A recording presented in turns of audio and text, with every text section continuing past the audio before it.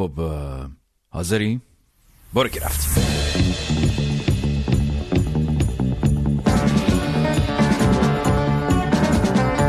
سلام عرض میکنم، من کامبیز حسینی، این پارادوکس. امیدوارم حالتون خوب باشه. امروز جمعه است. نمیدونم شما داستان اون غزال رو شنیدید که فکر میکرد دنیا همیشه گل بلبله تا اینکه با واقعیت امر مواجه شد یا نه؟ نشنیدید؟ شنیدید؟ من فکر کنم آقا آدم باید تو زندگیش غزال باشه. آقا جان غزال یعنی غزال هم باشه. قصه چیه؟ میگم براتون. یعنی بذار خودش بگه، من بگم یا خودش بگه؟ بذار خودش بگه، کوروش یغمایی بگه. آقا داستان غزال رو بگو به ملت. گوشه سبز جنگل همراه شبای مهتاب، لب چشمه های روشن زیر نور تند آفتاب، یه غزال خوش خط و خال با طبیعت مهربون بود، همیشه میدید که بالا پاک و روشن آسمون بود، اما از چند روز پیش بود سایه غریبه میدید، تو کمینش چه کسی بود اینو از خودش میپرسی، تو گریز و وحشت خود کسی که مونده غزاله، لحظه ای از پا نشستن براش انگار که محاله.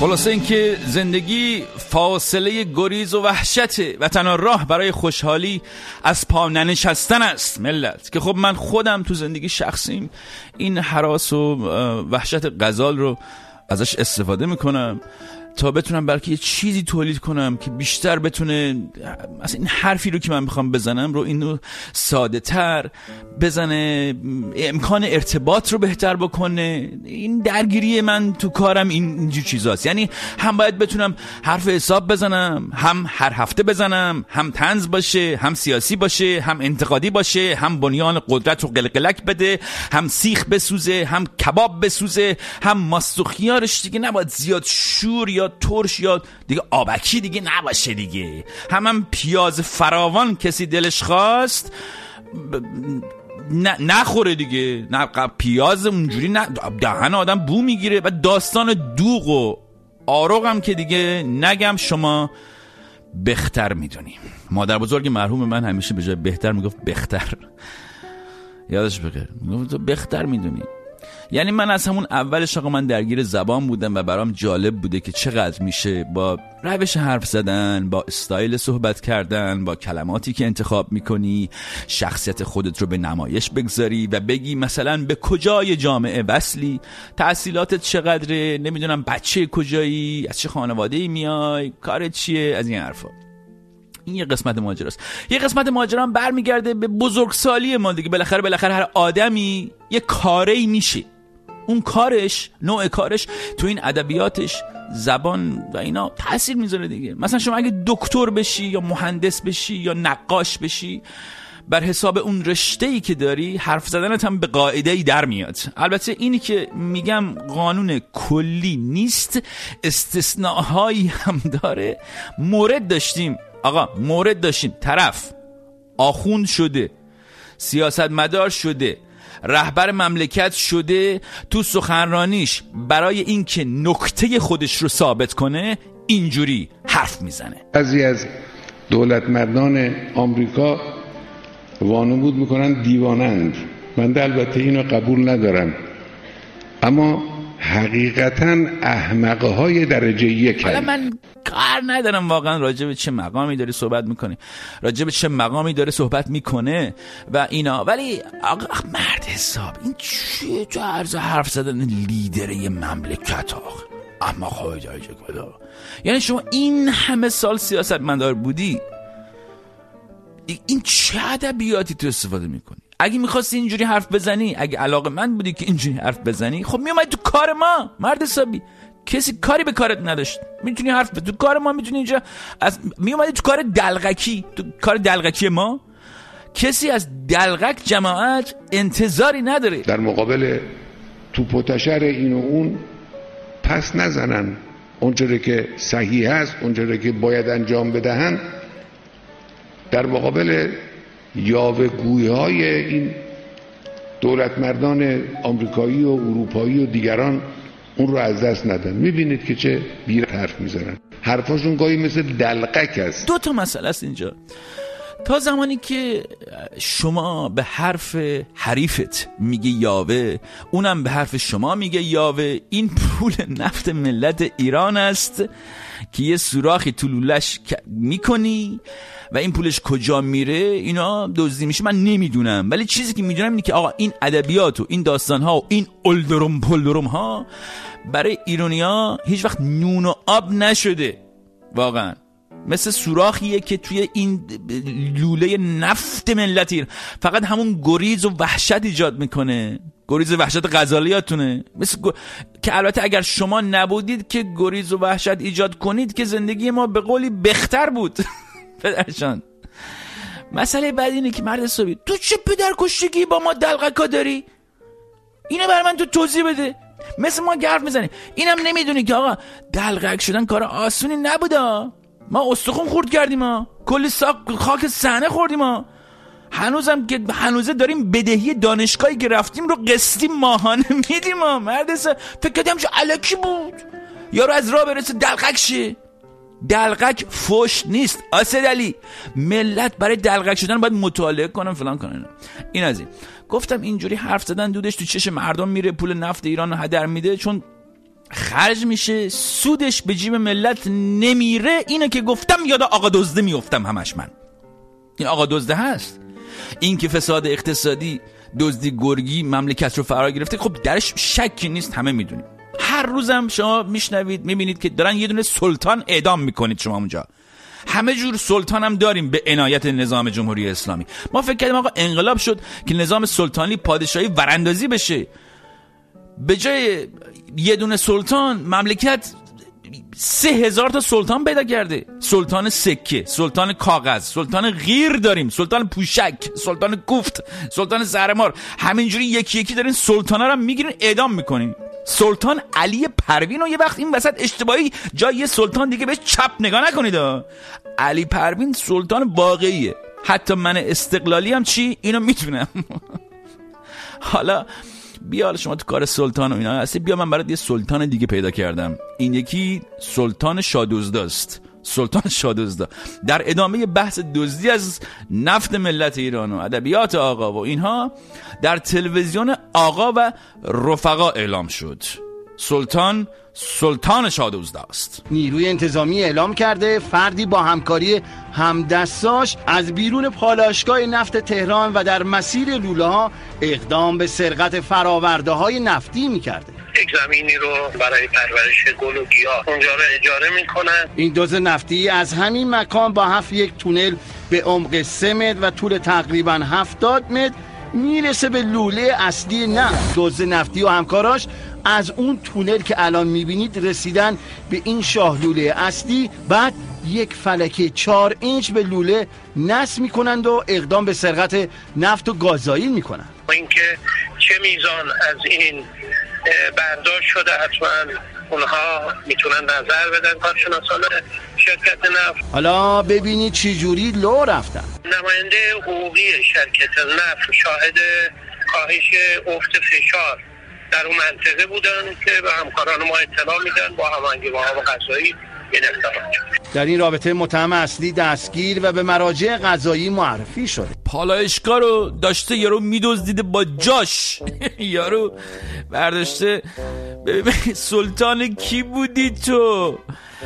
پارادوکس داستان اینه که رهبر مملکت، مدیر داستان، منیجر ایران، CEO مرز پرگوهر، مسئول همه چی تو مملکت، هر چی تو مملکت اتفاق بد میفته مسئولش این آدمه که البته مسئولیت هیچ چیزی هم قبول نمیکنه، به عهده نمیگیره، خیلی احساس غرور میکنه. همین آدم توی این وضعیت میگه فلانی احمقه، بساری دلقکه. آقا اصلا قبول، اون احمق، اون دلقک، اون فلان. شما چی هستی؟ شما بگو احمق بین اون، ولی کارت هم دیگه آقا موندی توش. پدر جان این مملکت داری شد، استراتژی نماینده خدا روی زمینم شما ایران رو منزوی عقب نگه داشته، منزوی کرده، فلان کرده. تا کجا تو همینجوری عقب گرد میخوای بری؟ خدا عالمه. هفته پیش البته حجت الاسلام علی مظفری رئیس دادگستری خراسان رضوی به تنهایی ثابت کرد که در مسابقه پسرفت خیلی سریعتر ما رو به قرون وسطا میرسونند تا آدمای دیگه دور بر، تا امام جمعه مثلا رشت. رئیس دادگستری خراسان فرمودن که ما در نظام جمهوری اسلامی به نمایندگی از امام زمان و به نمایندگی از خدا در امور مردم دخالت میکنیم. دست شده نکنه. یعنی دیگه اینجوری شده.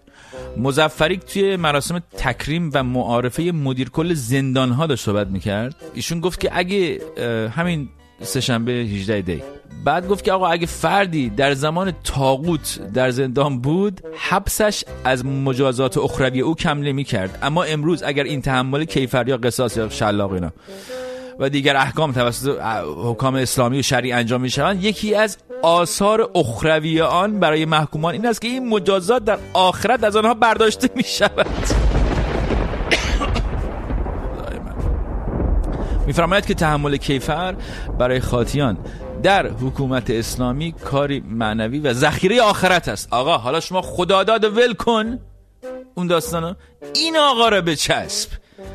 یعنی از اون ور مملکت دزد داره میبره، پالایشگاه دزد برش داره میبره، از این ور یکی اینو بگیره جانشین خدا روی زمینم میگه یارو. بابا کوتاه بیا حالا شما آجی، یه ذره کوتاه بیا، جانشین نماینده خدا روی زمین میخوای بشی؟ یعنی این آرزوت این بوده؟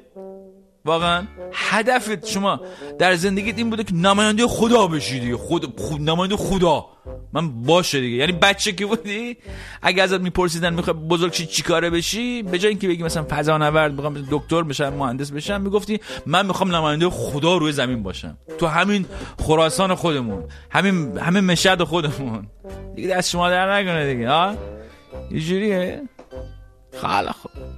یعنی ایران آزاد بشه باز شما را یکی باید بگیره که عرصه رو به زندگی خصوصی مردم با اسم نماینده خدا روی زمین تنگ میکنه. خدا تو برای خودت نگه دار پدر جان، که البته آن بحث دیگری است. ولی بحث اصلی الان در مملکت نیازهای واقعی ساقه جان. این بحثا، این داستانا، بحث اصلی میدونی الان باید چی باشه؟ بحث اصلی مملکت باید این باشه آقا جان. آب یابی رو داریم. یعنی فکرشو بکنی نزدیک 2000 تا روسا هستن با تانکر روزانه 15 لیتر سهمیه دارن. فکرشو بکنی 15 لیتر. یعنی آدم نمیدونه چی بگه. یعنی فکر 15 لیتر روزی اگه بهشون برسه، یعنی اینو بهشون برسه. یعنی خب صدا یک فعال رسانه‌ای اهل سیستان بلوچستان رو شنیدید. این پول نفت کجا میره ما نفهم. ما از وقتی که دنیا آمدیم بزرگ شدیم ما گفتن این پول نفت داریم و ما خیلی ثروتمندی هستیم. کجا میره این پول نفت؟ آب نمیرسونن به ملت. این همه پول، حالا پول نفت چی؟ پول نفت بخوره به سر من. این مالیات هایی که میگیرید، این خمس، این زکات، این داستان، اینا چی میشه؟ این همه شما مالیات دریافت میکنید. ما از بسیاری از حوزه ها مالیات دریافت نمی کنیم. بعضی از این افرادی که دستگاه قضایی آنان را محاکمه نمود به عنوان انسان متخلف در نظام اقتصادی کشور، دهها حساب بانکی داشتند، منابع کلانی جابجا شد، 1 ریال پرداخت مالیاتی نداشتند. این چه نظام اقتصادی است؟ این چه نظام مالیاتی است؟ هر جایی رو نگاه میکنی چند تا حساب بانکی و چند تا سوراخ. این چه نظام اقتصاد؟ این چه نظام اقتصادی است؟ ما که همین میگیم که. ولی شما چیزی رو که یادت میره اینه که این نظام اقتصادی رو که رفتی پشت تریبون نماز جمعه داد میزنی ما درست نکردیم، آیه ابو تراوی فرد امام جمعه موقت تهران، اینو چرا سر ما داد میزنی مشتی؟ ما درست نکردیم اینو، شما خودتون درست کردین، حالا موندین زیرش، بعد می دادشو سر ملت میزنی که آی دزد. واقعا این حجم از فساد شاید در تاریخ ایران زمین سابقه نداشته باشه. من تاریخ دان نیستم و اینا، ولی دیگه این خیلی خیلی دیگه زایستی آقا. از این مملکت دارن میبرن با جاش، یعنی اصلا از اون و کارگر رو میگیرن میبرن زندان شکنجه که چرا پول عقب مونده‌تو میخوای، نوبره نیست خدا وکیلی. داستان اسماعیل بخشی رو همتون میدونید. پس از چند هفته اعتراضهای کارگران شرکت هفت تپه به عدم پرداخت حقوق معوقشان، اسماعیل بخشی رو آقا از نماینده‌های کارگران هفت تپه اینو 2 روز آخر آبان بود گرفتن. وقتی آزادش کردن اول نمیتونست حرف بزنه بنده خدا، بعد چند روز تو اینستاگرامش نوشت شکنجه شدیم و این داستان ما اینه، که البته خب همه میدونن که همیشه همین بوده، مسئله جدیدی نیست، همه رو شکنجه میکنن اینا، ولی این جرأت کرد حرف زد و در نهایت تحت فشارهای رسانه‌ای و شبکه‌های اجتماعی دولت و مجلس و اینا مجبور شدن که مثلا یه واکنش‌های نشون بدن. حشمت الله فلاحت پیشه در نهایت پرونده رو اینجوری بست، خلاص تمام. مورد مسائل هفت تپه به خصوص بحث شکنجه که مطرح شده بود و خب هم شخصای وزیر، هم معاونان و هم مدیر کل اطلاعات استان خوزستان در جلسه حضور پیدا کردن. فیلم هایی هم اومدن در اینجا منتشر کردن. اون چیزی که هست به هر حال در مسیر بازداشت و انتقال یه سری درگیری هایی صورت گرفته بین به هر حال آقای بخشی و کسایی که معمول انتقال و بدرقه ایشون بودن، ولی چیزی تحت عنوان شکنجه صورت نگرفت و حتی خود ایشون هم این موضوع رو مطرح کرده. منتها در مسیر به هر حال انتقال درگیری هایی صورت گرفته. 5 نفر منتقل شدن که از این 5 نفر شخصی ایشون فقط درگیر شد و درگیری هایی صورت گرفته، منتها تحت عنوان شکنجه کاری صورت نگرفته. یعنی کمیسیون به این رسید که این اتفاق نیفتاده. ببینید به هر حال بر اساس اسناد و مدارک و فیلمی هم که به هر حال مطرح شد، این فیلم منتشر شد، همه نماینده‌هایی که به هر حال موضوع رو مطرح کرده بودن تقریبا همشون اونجا حضور پیدا کردن. این نظری بود که ما بهش رسیدیم. تا میتونید نظر بقیه عزیزان هم بپرسید. فیلم چی بود دکتر؟ ببینید فیلمی که هست حالا به هر حال مسائلی که شکل گرفته بود در صحنه آشوب‌ها و موارد از این نوع بود، تا اینکه به هر حال یه سری اعترافاتی که ایشون مطرح کرده بود. توی اعترافاتی که اینجا پخش شد بله ایشون انکار نمیکنه، اعلام میکنه که وابسته به چنین حزبی هست. کدوم حزب میشه؟ حزب کمونیست، در واقع حزب کمونیستی رو، کمونیست کارگری رو اونجا تقریبا میگه. البته صدا کاملا مفهومم نبود که این وابستگی در واقع وجود داره که سیاستش هم سیاست گسترش اعتراضات هست این حزب و در کشور اروپایی هم در واقع پایگاه این حزب هست. این مسائل یه جنبه‌های ناروشنی داره. مثلا 20 روز بعد از بازداشت مثلا این مسائل میاد مطرح میشه. این مواردی است که یه سری به هر حال جفسازی رسانه‌های خارجی در مورد این موضوع وجود داره، ولی عرض کردم اینجا به هر حال رسما اداره کل و وزارتخونه رسما هم اعلام کردن که هیچ گونه شکنجه‌ای صورت نگرفته. بعد یه حزب کمونیستی کارگری که مرکزش تو اروپا بوده از کارگرایی که تو هفت تپه پولشون رو ماها ندادند درخواست کرده که بریزین تو خیابون، ما هواتون داریم. بعد رسانه ها جفسازی میکنن که شما پول کارگر رو ندادید. این حرفا چیه؟ بدن شما پول کارگر رو ندادید. مسئله اصلی اینه، با این حرفا چیزی به اونا نمیرسه. این چه حرف بی ربطی؟ حزب کمونیست کجا بود مرزم؟ مگه شورویه؟ چی میگه؟ شما که با کمونیستای مسلمان خوب بودین در ضمن، چی شد؟ طرف شکنجه شده، خودش اومده گفته شدم، نوشته، به سختی هم نوشته. چرا باید دروغ بگه؟ اصلا چه بهانه‌ای شما میاری که اون بازجو رو ازش محافظت کنین؟ چه عدالتیه؟ چرا حق کارگر شما دوبل میخورید؟ اول پولشو نمیدی، بعد که اعتراض میکنه، اعتراض به اینکه پولشو ندادی اعتراض میکنه، میگیری میندازش زندان، شکنجهش میکنی. الان باز حتما میخوان یک فیلم خارج از محدوده 3 1 و 2 درست شده دیگه، خارج از محدوده 3 درست میکنی که یعنی ما فهمیدیم، ما کمونیستا رو چی گرفتیم. چند تا اعتراف اجباری هم میندازی توش، بنده خدا رو میاری که به چه روزی میندازی که اعتراف اجباری کنن که خودش البته مصداق شکنجه است در ضمن، تا ثابت کنی که بیگانگان، فتنه‌گران، خارجی‌ها، آمریکا مقصره که کارگرای هفت تپه پولشون رو میخوان. حالا این مجلس دولت چی گفت فکر میکنی؟ این دولت. بر اساس دستوری که هفته گذشته آقای رئیس جمهور دادن و هیئتی که جناب آقای دکتر علوی فرستادن به استان خوزستان و بررسی‌هایی که کردن، امروز وزیر محترم اطلاعات گزارش کاملی رو در دولت ارائه کردن و اون گزارش این بودش که به هر حال رفتن اونجا از همه بخشای زیرربط بررسی کردن، سوال کردن، با خود آقای اسماعیل بخشی هم صحبت کردن و آنچه که ایشون ادعا کرده بود، این ادعا به هیچ وجه درست نبود، یک کار تبلیغاتی شده بود. متاسفانه البته اسماعیل بخشی خودش اومد تو اینستاگرامش دوباره نوشت که با کسی دیدار نداشته و اینا، ولی داشته نداشته این مهم نیست. مهم لاپوشانی دولت روحانی روی شکنجه است و این مسئله چیزی نیست که به این راحتی بخواد فراموش بشه. آقای روحانی، آقای دولت، آقای من اعتدالم، لکه ننگی میشه این روی صورت دولت آقای حسن روحانی.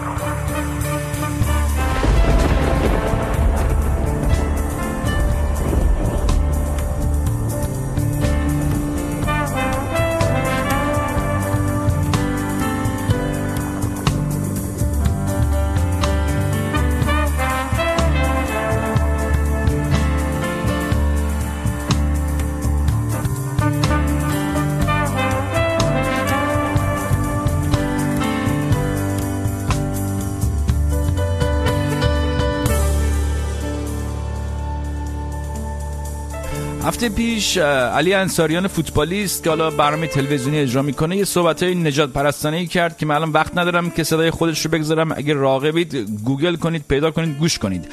ولی بعد از بازتابی که در شبکه‌های اجتماعی داشت، این حرفا شما مزخ‌هایی کرد که خب باز جای شکرش باقیه. ولی این باعث شد که من این هفته از شما بپرسم آیا فکر می‌کنید ما نجات پرستیم؟ نظر شما درباره مهمان نوازی ما در ارتباط با افغانستانی‌ها چیست؟ آیا ما با آنها با برخورد انسانی داشتیم؟ آیا ما اصلا کلا خارجیایی که به ما پناه میارن باشون برخورد انسانی داشتیم؟ آیا ما تونستیم کسانی که به ما پناهنده شدن رو پناهگاه باشیم و ایران رو خانه آنها بکنیم؟ این سوالا رو من پرسیدم و خیلی حرفای متفاوتی اومده.